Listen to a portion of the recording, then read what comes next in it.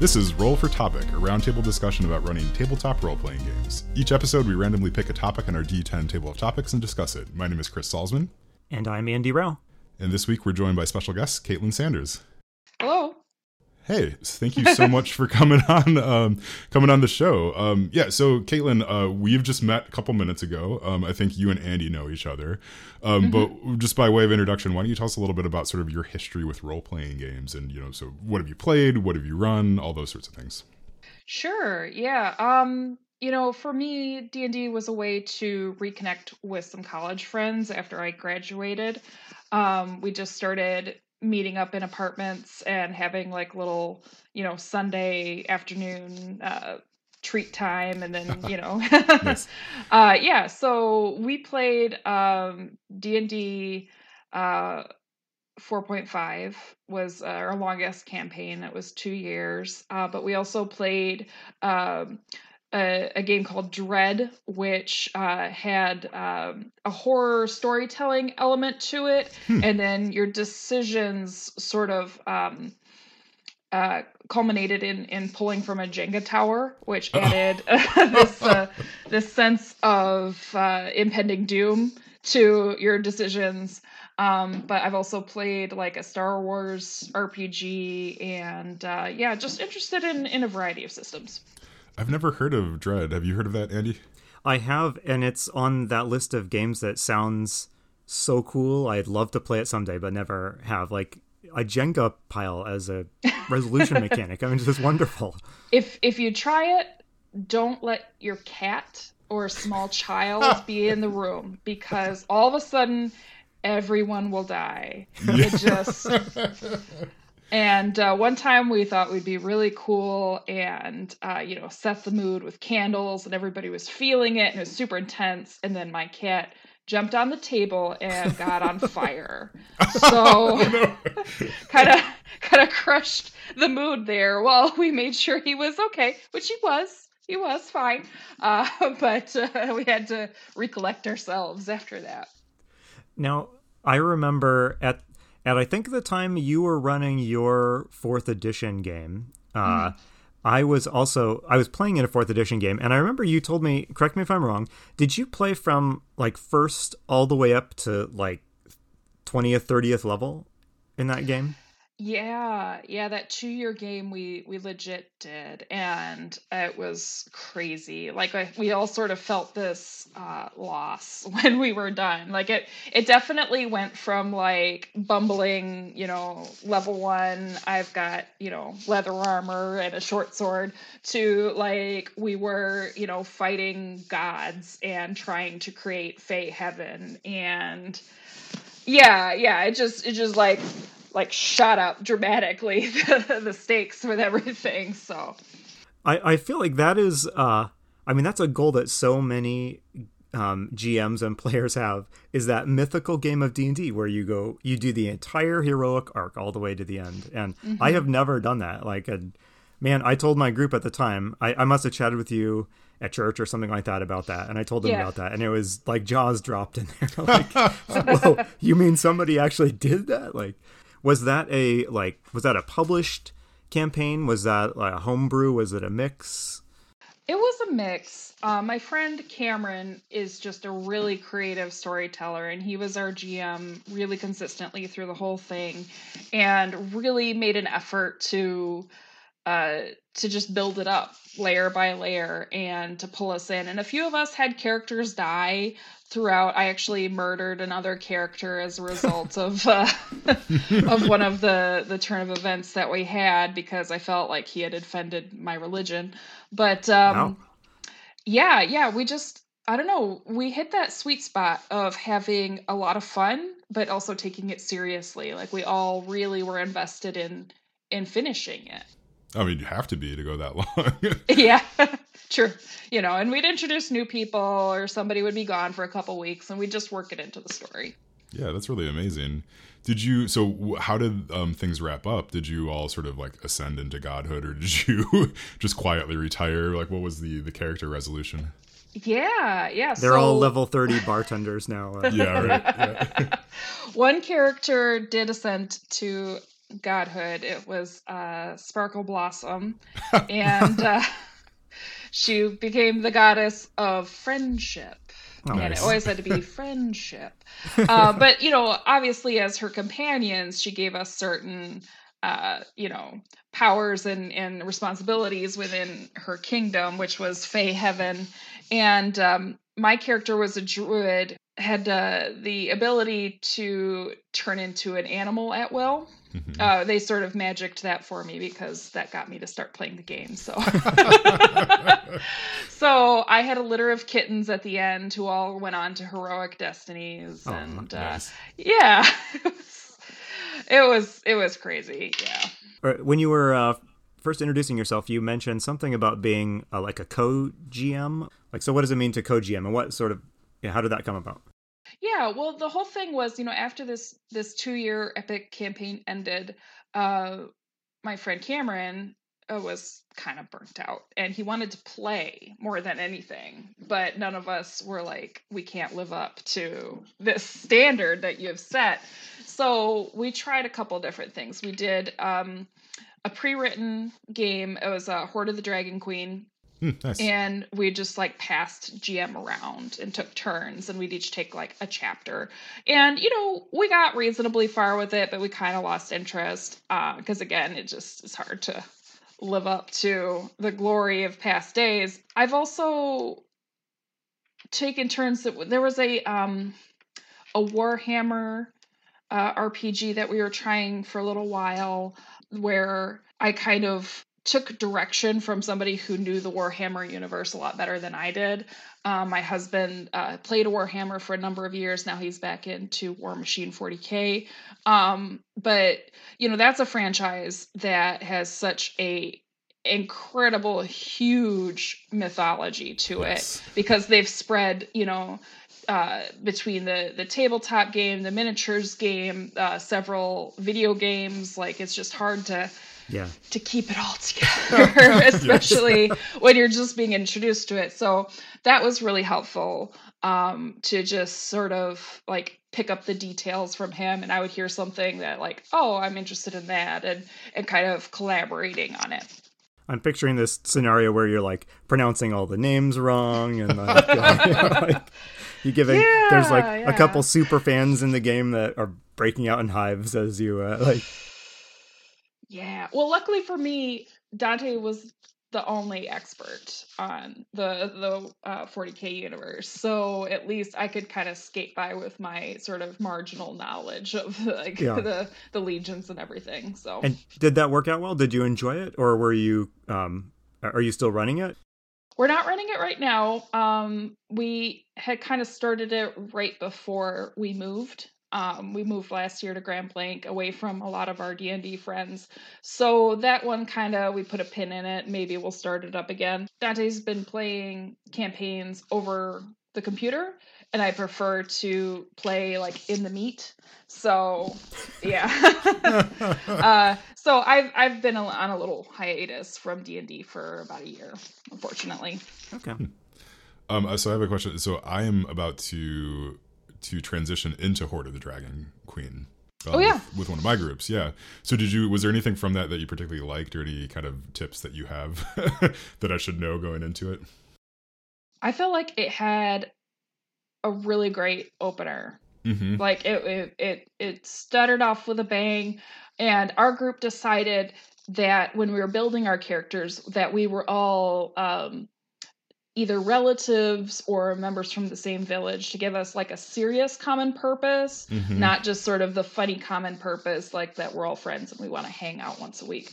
So that was really helpful. Where it sort of lagged was there was this long traveling sequence that, where there were like lots of little pop-up events that they could trigger, but that weren't necessarily feeding the larger story. So I would say watch that part, and make sure that they stay engaged, and that there's like enough nuggets that keep them wanting to move forward. Yeah, I've been thinking if I could just have a dragon sort of pick them up and drop them in between spots. I mean, that would be dramatic, definitely. So there is a dragon in the title. I mean, I think you've got all the justification you need, I think. Yeah, right? Yeah, sure. They'll just pop up everywhere. Why not? Yeah.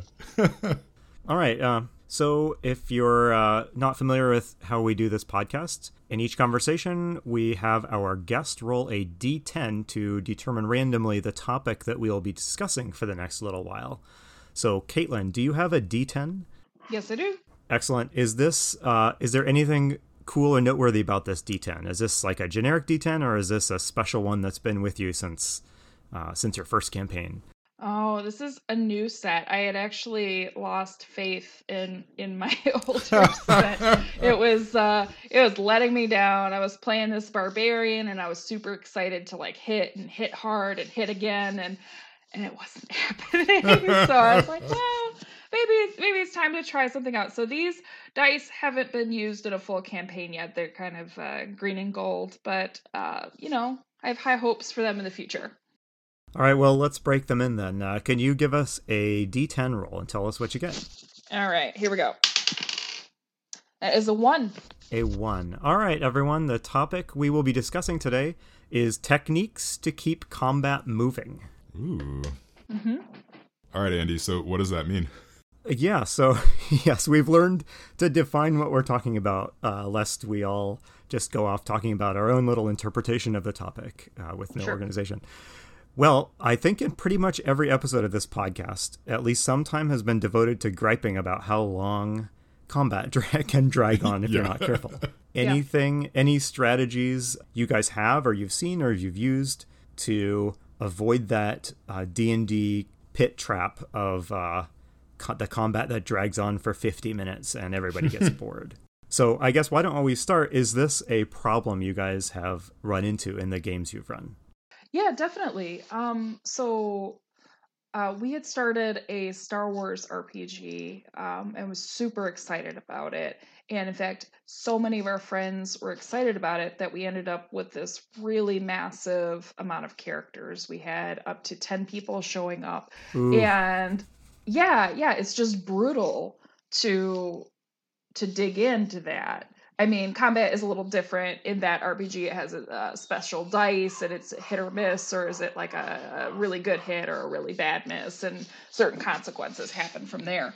But it sort of led to people just waiting around for their turn and not really paying attention to the other turns, which sort of makes the combat sort of halt and stop, and people get up to get a drink or snack and come back. So yeah, I think number one, sort of limiting the number of characters can be just a very basic step. And that's hard because you don't want to exclude people, but you really can destroy the attention span and the ability of people to get through, especially if you have more technical turns or if not everybody is as familiar with the system, which the Star Wars was totally new for all of us. So there's a lot of flipping through and like, oh, I've got this power, and it's just like, which would bring me to my second suggestion, which is to have at least one expert at the table. I was brand new when I started in college. I never really played this sort of cooperative game before, but because there were other experts at the table, I could just run something by them and they would know like that. Like, what is if I want to leap across the gorge, how do you get a running start? How do you do this? And they would know, and it would just keep things flowing a lot faster. Yeah. Chris, is this a problem you run into in your games? Yeah, it is, although I'm developing some techniques, I think, personally, to keep it moving. But nothing to me is as uninteresting as sort of when you hit that point in combat where you're sort of just doing the same thing every turn until the numbers tick down. That's a lot of fun, like, in video games. It's not so great when you have, 5 or 6 people sitting around a table. You're all just sort of like, okay, well, all right, now it's my turn. I'm going to just do the same thing I did last time. And Right, turns into a grind. yeah, just a grind. Yeah, and like we've mentioned a lot before, like the games that I'm running are primarily at lunchtime these days, right? So we have an hour, so it's got to be pretty like fast with what we're doing, right? So you're starting, you might only get 1 or 2 combat encounters in, or just like some sort of role playing event in there, and then you're done for the day. So one thing I've started to try to do is recognize when they've hit that sort of inflection point of like, well, this is just gonna end. Like we're gonna get there eventually, right? So either just sort of end it, or I'll give them maybe like a group action, just sort of see if everybody attacked at the same time, would they defeat these zombies? That seems to work really well. So are you talking about like when the outcome of the combat is not really in question anymore and you're looking for a way to kind of wrap it up? Yeah, because so when you hit that point, right, yeah, when it is just like there's no question about it, right? So if it's 1 goblin versus 5 level 5 players, like there's no real reason to continue running that combat at that point. Yeah, so sometimes just to kind of thematically give it sort of a close to it, I'll just have them all roll at the same time. So it's like they're all kind of taking their last shot, yeah, all at the same time. Otherwise, yeah, keeping combat moving, like some stuff I'll just do, which is pretty basic, just like initiative tents, right? So like on the front of the screen, I'll have sort of everybody's initiative on there, so I can just kind of point to who's going when. And so they can always see who's on deck, basically. Yeah, basically who's on deck, they can see the order. I'm not just kind of constantly having to repeat that. Yeah, and then the cheeky trick that I've started doing is just every once in a while, I'll just start counting down, right? So it's like if they're waffling on something, I'll just start counting down from 5. And it's like, I don't have anything for when I get down to 0, but it scares them. Yeah, yeah. Keeps the pressure up, though. Like, because, if you assume that you are in some sort of real world in which combat doesn't take a half hour, like a fight between several individuals might actually only take a few minutes in real time. Yeah, and your turn is really only like 6 seconds or 10 seconds or whatever it is sometimes in D&D. Yeah, having that like, okay, make a decision. Keep it going. Yeah. I like that. Yeah. This is certainly an issue in games I've run. One of the bigger challenges I think of GMing is avoiding the combat slog. You guys have shared a lot of great tips already, but I wanted to back up a little bit on this topic. And before we dive into more like nitty-gritty suggestions of how to keep combat moving, what is the place of combat in you guys' games? For when you guys run games, is combat is it the heart of the game? Does everybody sit forward and get excited when combat breaks out? Is that where you feel like you're truly playing the game? And if not, how does combat fit into your games? Is it something that like you'd rather not do if you don't have to? When running D&D in particular, I guess the way that I treat combat is when you've exhausted sort of your diplomatic routes or your other routes, and then combat becomes this thing to sort of resolve whatever the narrative action is, sort of that needs to happen next, right? So that's a fancy way of saying like the skeleton isn't going to listen to you, so you have to attack it. Like so there's that end of it, but then also recently in my game they just started to they encountered a dragon for the first time, right? And so they tried to talk to it. They made it very mad, and then they had to resolve that with combat. So for me, like the leaning forward is happening sort of throughout it in various different ways, right? So there might be a combat in which they're leaning forward, and the same combat removed sort of from the narrative and put in a different place might not have them leaning in, if that makes sense, right? Like they have to be invested in it as characters and players. Yep. Mm-hmm. Caitlin, how about you? Are those big fight scenes the reason that everyone's at your game table, or not necessarily? Like, how does combat fit into your games? Yeah, I think my experience, the more serious the campaign, actually the less important the combat is. Everybody is excited for combat, right? Like that's why you choose your feats, your powers, how you build your character, because you want your role stats to fit with the kind of either strength or constitution or whatever it is that you have invested in your character. For those characters or for those players who pick like a different sort of role, they want to shine too, and they only really get the opportunity to shine if people are willing to stay invested in the storytelling element. In a really serious campaign where everybody's focused and like trying first to talk to the dragon and then The then barbarian comes in, ultimately is going to attack 4 times. yeah, sure. Or if people, are taking their character development seriously, and if you have a barbarian who isn't that bright, or it turned out that we had a player build a gnome who only spoke undercommon instead of common, so she never actually understood what the rest of us were saying, and she sort of just pretended that she did, and then she would go off and do her own thing and be like, why is Man Mop running over there and stealing some horses? We don't know. It took us for a while to figure it out, but only because it was a more invested game that we even bothered to like figure out, why she was sort of kind of going along with us, but then doing her own thing and sort of not really talking ever to us directly. So Yeah. That is an amazing feat of role playing. Honestly, that sounds fantastic. oh man, this player, she had this one character named Wug Wug, and all Wug Wug would say was Wug Wug, except occasionally she would like break out in common and be like, "Oh, whoops, Wug Wug," like like the character had been putting us on the whole time and actually did speak common, and we were just like. Wow. So that level of commitment though makes the storytelling real. And if you're just in there to like hit hard, grab the loot and go, like if you have an all evil campaign or something, then I think that the actual fighting becomes the center of attention instead of that role playing element. So to imagine a really extreme way of speeding up combat, what would you guys think of running a combat in D&D or a related system where a battle was treated the way any other skill check was treated? So that instead of playing out the blow by blow, maneuver by maneuver battle scene, you were just like, okay, let's all add up our fighting bonus and we'll roll a die to see if you guys defeat the raiding party of goblins.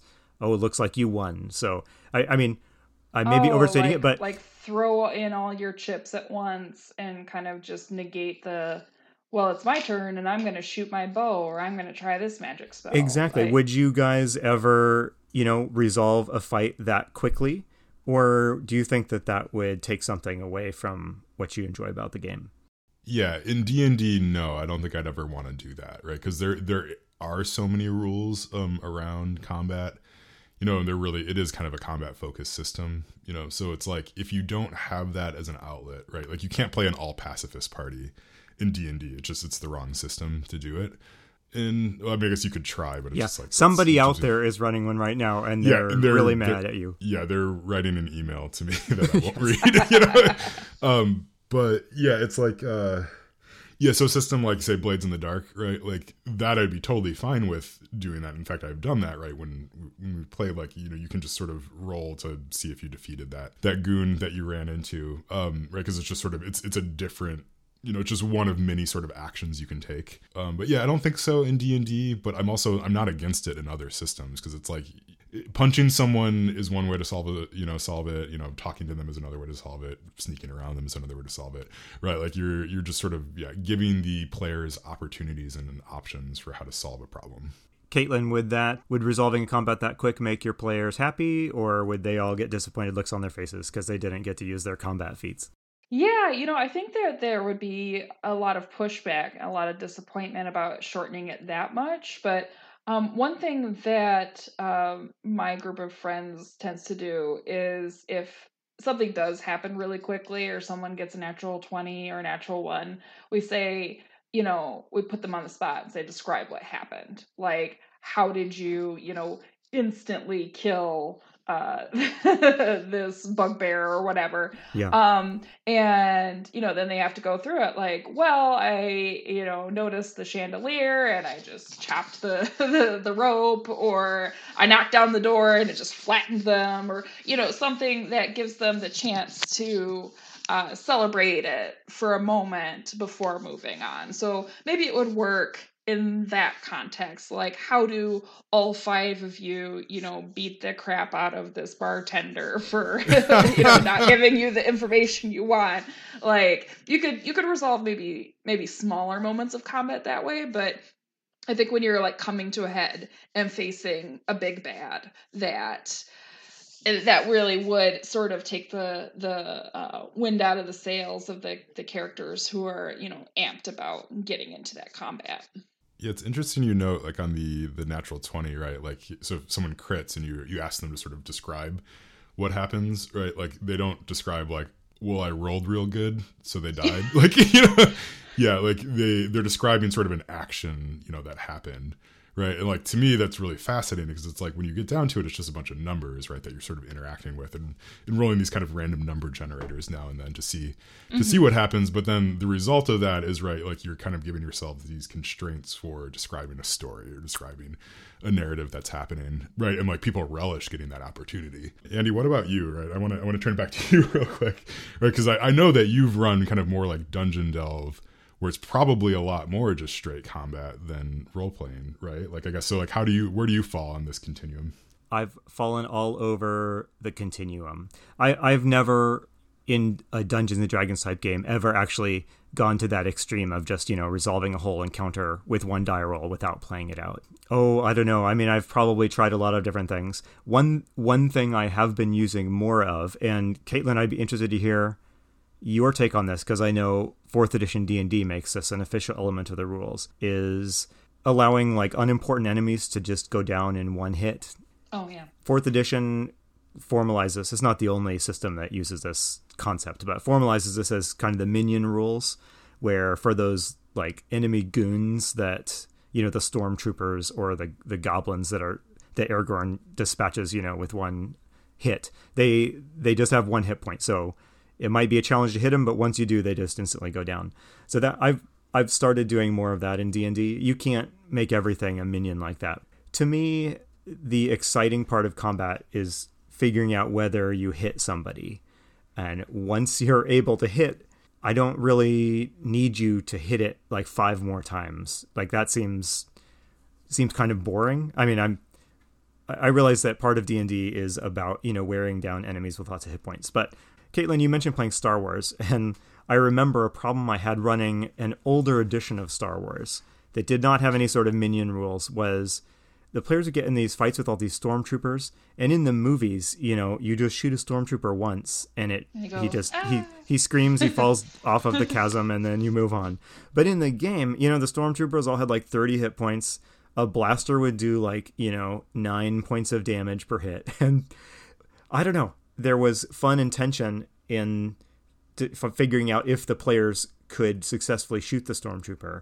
There was not much fun and tension in figuring out if they could hit it like 4 times to wear down its hit points. So I don't know if I'm making any sense, but I would say the minion type rules, things that prioritize the hitting of stuff rather than the wearing down of stuff, is where I aim these days. Yeah, so what about past Andy? Would past Andy have said like, hey, we got all these rules, we have to use all of them? Oh, yeah, past Andy is like, guys, we're starting hour 3 of this combat. There's probably been a few combats that edged up there. But no, I mean, when I was younger, I think most GMs, when they're starting out, are more inclined to, follow the letter of the law. And that means following, using every combat rule that's in the system. And then as you get more experience, you start understanding what can kind of quietly be dropped or skipped over or speeded past. Thinking about that, about all of those rules, one practical thing I have done is I really don't bother with most of the special case rules in combat.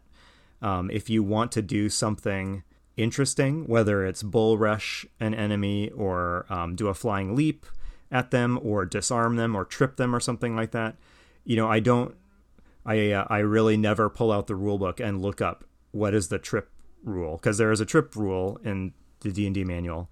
Whatever it is, just, roll to hit with the appropriate skill, and if you did, it happens the way you intended it to. Yeah, I definitely do that too. Sometimes to my detriment. Like I had a rogue who kept on tying people's feet together. The first time it worked real well, and everybody had advantage on them and stuff. And I was like, that was probably that would have been like a 3rd level wizard spell, what they just did. Right? Yeah, but I mean, it's also just like in the moment, I don't want to sit there and look up what would happen if you tried to tie someone's legs to a chair. It's just let's just see what happens. Right?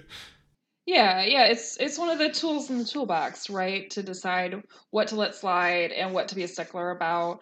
How many, minion enemies to have. Like, if you have a sorcerer or a wizard character who's got this really great blast or burst effect that they, have been really psyched about using, but it hasn't come up a lot because you're fighting bigger enemies where they have to get in closer and they don't want to do that.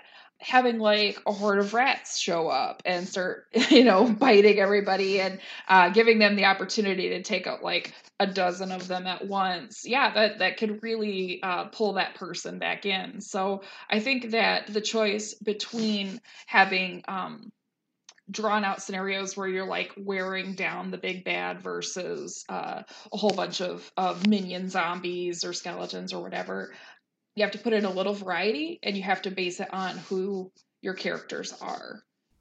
That's such a good point. Yeah, you have a huge opportunity as the GM to draw people back in based on what the encounters you give them. Yeah. You wouldn't want to use it every single time, because then everybody gets lazy and they're like, well, I know I'm going to hit 5 of them. But yeah, giving them opportunities to be a little trickier about it. I'm going to tie their shoes together this one time, but next time it's not going to work because they notice you at their feet or something. Yeah. Do you guys ever dumb down enemy decisions or actions in combat specifically to keep a combat from getting too long? So here's kind of an extreme example. If you have an enemy who can teleport around the dungeon level, and I've had scenarios like this, the fight could go on forever if they have to track this teleporting wizard around the dungeon level. But it's certainly what that wizard would do when he started getting low on hit points. But I don't want to, stretch this fight scene out into a long, drawn-out slog. So I might just have the wizard not use his powers in the way that would be best for that enemy to use. Do you guys ever dumb down enemy tactics, or you have the enemies just decide to charge instead of going off and setting up some complex situation just because you knew it was going to draw out combat too much if you didn't? Yeah, probably too much. I think I kind of wimp out when faced with my players, and it's well, I could use the breath weapon against you at first turn, but I feel like I should maybe give you a second. It's hard, right? Because I think if you played aggressively, you could probably kill any party pretty fast with just about anybody, right? Yeah, because you also have more information than they do too. Yeah, so I definitely do sort of pull back, and I will often sort of ramp up each encounter a little bit, right? So if they manage to survive the first turn, then the second turn's going to hit a little bit harder. Just so it's not just I'm coming out guns blazing. This concept reminds me, have you heard of Tucker's Kobolds before? I don't think so. Please explain. Okay, so this is something that I've run across in various D&D forums. It's this probably apocryphal story about these kobolds, right? So the way you play them, Tucker's Kobolds, is you play them as super smart kobolds who really understand their situation. So exactly what you're saying, with that wizard who can teleport around. So these kobolds have traps totally set up. They know the ins and outs. There's various mazes and stuff that can get you lost in. They're just super aggressive, super smart, kobolds, right? So they're not very high hit points or anything like that, but they just have so much more knowledge than the player, and they're just a lot trickier and stuff. So it's just this concept of taking something that has kind of no real threat when you see it, but just making it the most deadly thing you can possibly encounter. right? So I think that's sort of like the swing, right? Is like, yeah, the kobold who just comes up to you with a short sword and is like, or these ones that like run away and set up a trap that's going to kill you. Yeah, that's the running away is a thing I really don't use much, and I kind of wish I wish that I would use it a little bit more. But I mean, there's an awful lot of combats where if this were to play out realistically, the enemy would pull back, they would, leave, they would go hole up in a room and barricade themselves in. They would do something other than just fight mindlessly to the death. I do, I try to have enemies behave somewhat realistically, but personally, if I see that this would extend the amount of time we're just kind of rolling to hit by more without adding a lot of fun, I usually just have the enemies like, all right, they're not gonna pull back and make this a long drawn out affair.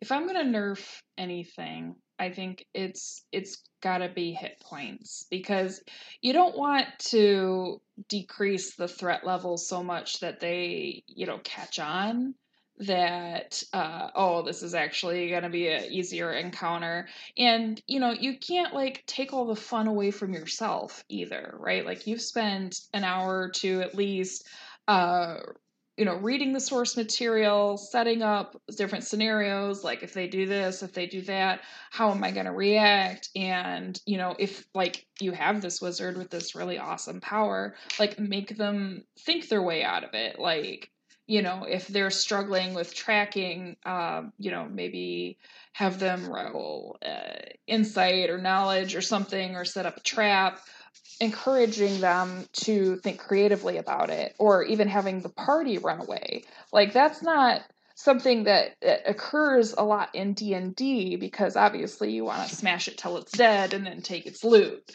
That's how D&D works. But like when we played the Star Wars campaign, we were like doing a little raid or something, and we set off an alarm, and this massive troop ship shows up, and like you can't win against like this huge Imperial starship showing up with thousands of troops on it, like, and you're a party of 10, even if you have the Force, like it's just not gonna happen. Yeah. Like you're gonna be shot to oblivion. So being a little more willing to give the characters creative ways to get out of it, but not necessarily nerfing the powers. Or if they do like manage to get in like a good hit or two, increasing the damage that they have done or decreasing the number of hit points gives them that sense, that they're still on the winning side without, totally taking away the fun of having a sweet, like, teleporting wizard or whatever it is. Yeah. That makes me laugh a bit because in a very recent game I ran, the players were really expected by the scenario to flee from a combat encounter that was supposed to be overwhelming. And I watched as round by round went by, and they were just digging in they were digging in deeper. It's like like 4 owl bears show up. Exactly. And what do you do?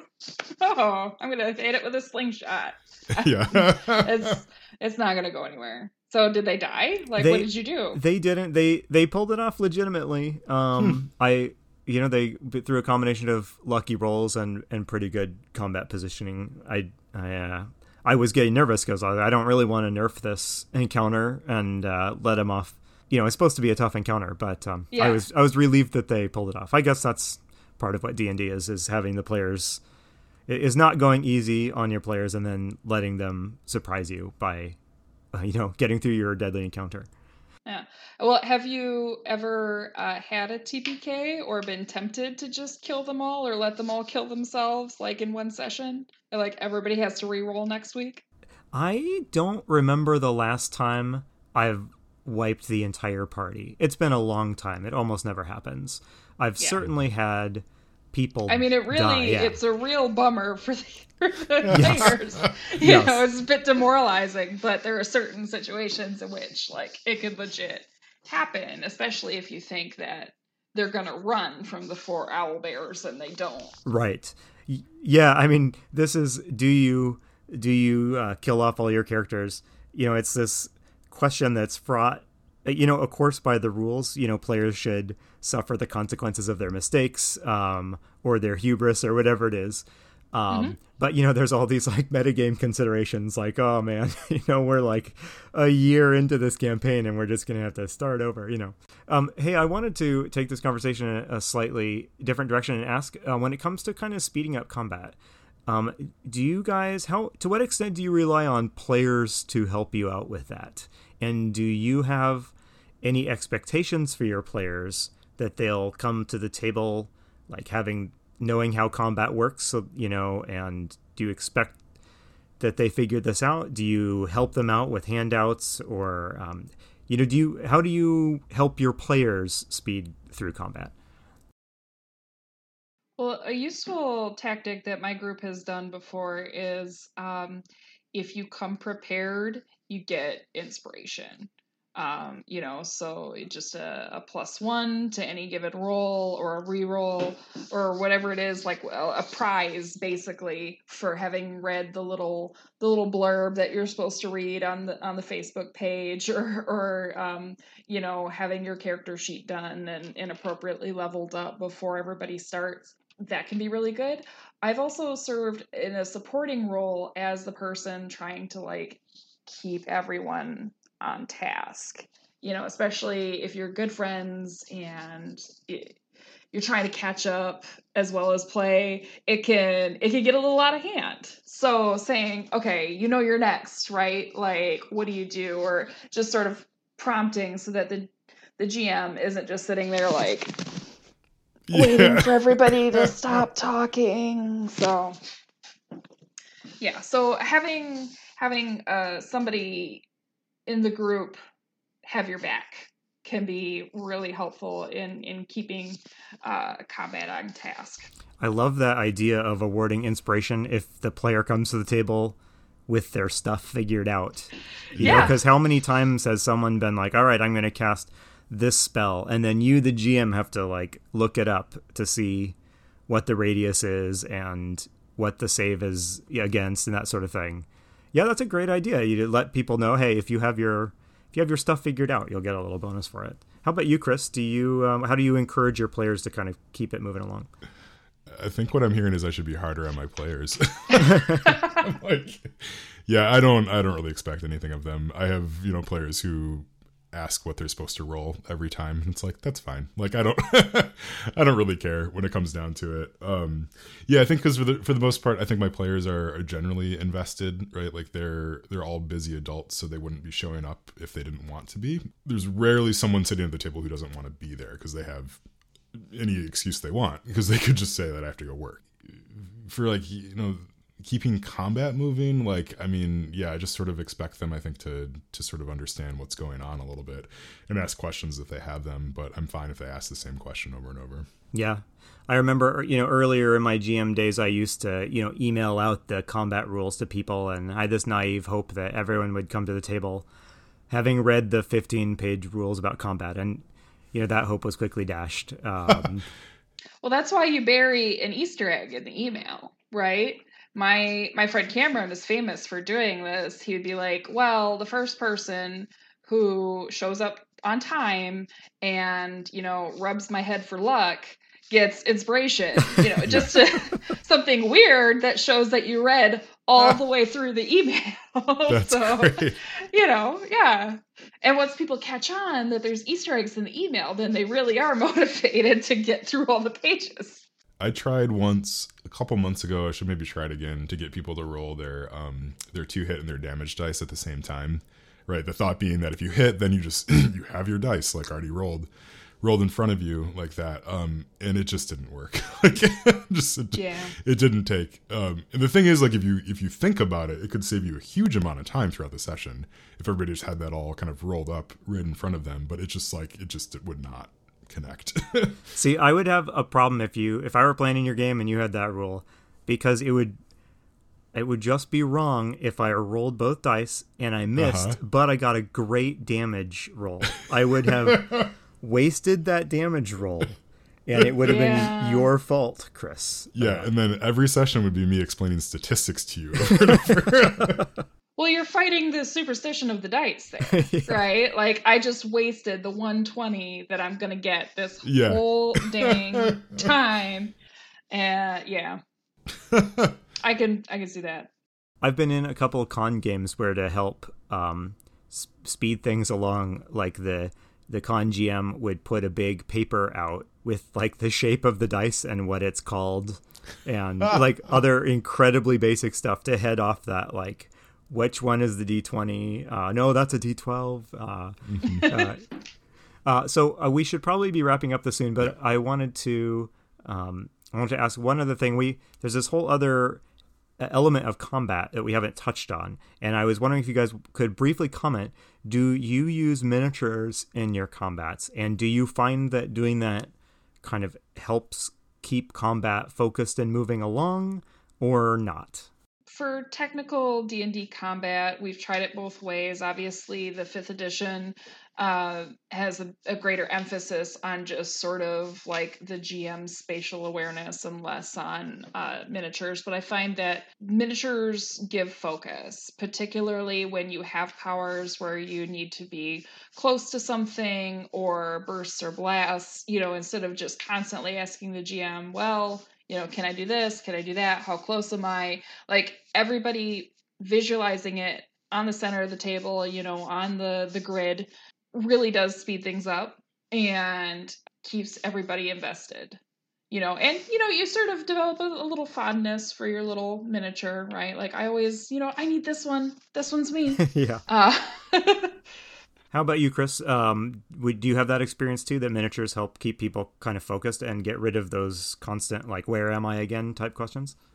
Yeah, like I typically play Theater of the Mind for the most part, and that's more to my detriment, I think, than anything, because it's like you do get the questions quite a bit, like, okay, where is everybody? And I'm sort of keeping that state in my head. Like, partly I think I like that, to do that and sort of re-explain it and get it back out on the table over and over like that. However, like, I have run a couple of combat encounters for sort of like the big set piece sorts of things, and I did use miniatures for that, and it felt like a very different tone of combat at that point. So it's something I need to explore a little bit more. I mean, partly it comes down to just like, I don't want to have to draw maps or keep maps around and, find a bunch of miniatures and like do that whole thing. But I should really just do it because it seems like it's generally useful. Dry erase boards are your friend. Yeah, and that's the thing. It's like I just need to, invest some time into it. But it's working right now, so I don't have a huge motivation to change. Yeah. Do you always use minis, Andy? No, not always, but in the last 5 or so years, I have started using minis almost 100% of the time. Like you, it's kind of situationally dependent. Sometimes it's just much simpler to run a particular combat scene without hauling out the miniatures. But I do think that there is a lot to what Caitlin says. When you've got your miniature out there, and it gives you something to look at and to think about while other people are taking their turn, kind of keeps your attention on it. It gets rid of those questions of like, exactly how many feet away am I from it? Will it fit inside my fireball radius? That sort of thing. So I think there's something to that too. I don't have a like definite answer like, yes, miniatures definitely save time in combat, or no, they don't. It varies. Yeah, I have a player who actually got one of his miniature 3D printed from Hero Forge. I think that's the company. Yeah, so he designed the whole thing and then got it printed out. And was like, that's actually pretty cool. So he came to the table the first time and he's like, this is my character, and like set it down on the table when we pass it around. So that was pretty cool. I mean, like, because the only other times that I've done minis, it's been pieces of paper, right? It's like nothing, nothing fancy at all. Okay. Well, we should wrap it up here. This has been super good. Caitlin, so thank you so much for coming on. The last thing we like to do, and we warned you about this ahead of time, but you can say no if you don't have anything, is we want to replace the topic that we just discussed with a new one. So we're wondering, do you have something in mind that you're just like, this is a question that I'd want to talk about again if I ever came back on? I don't have it totally formed in my brain here, but I guess some sort of question about how to deal with very serious consequences. Oh. Like, you know, your character does something really dumb, or you've laid a trap and you just barge into it, and suddenly, you know, somebody has to start making death saving rolls. Like, are you comfortable with like springing that sort of consequence on your players or not? And what do you think the value is of that? That is fantastic. Yeah. That's a really good question. Yeah. Okay. Yeah. So that one's definitely going on the list. So, Yes, that's a good one. All right. Well, again, thank you, Caitlin, so much for coming on. My pleasure. Yeah. Again, this has been Roll for Topic. I'm Chris Salzman. I'm Andy Rao. Remember, if your players are having fun, you're a great GM.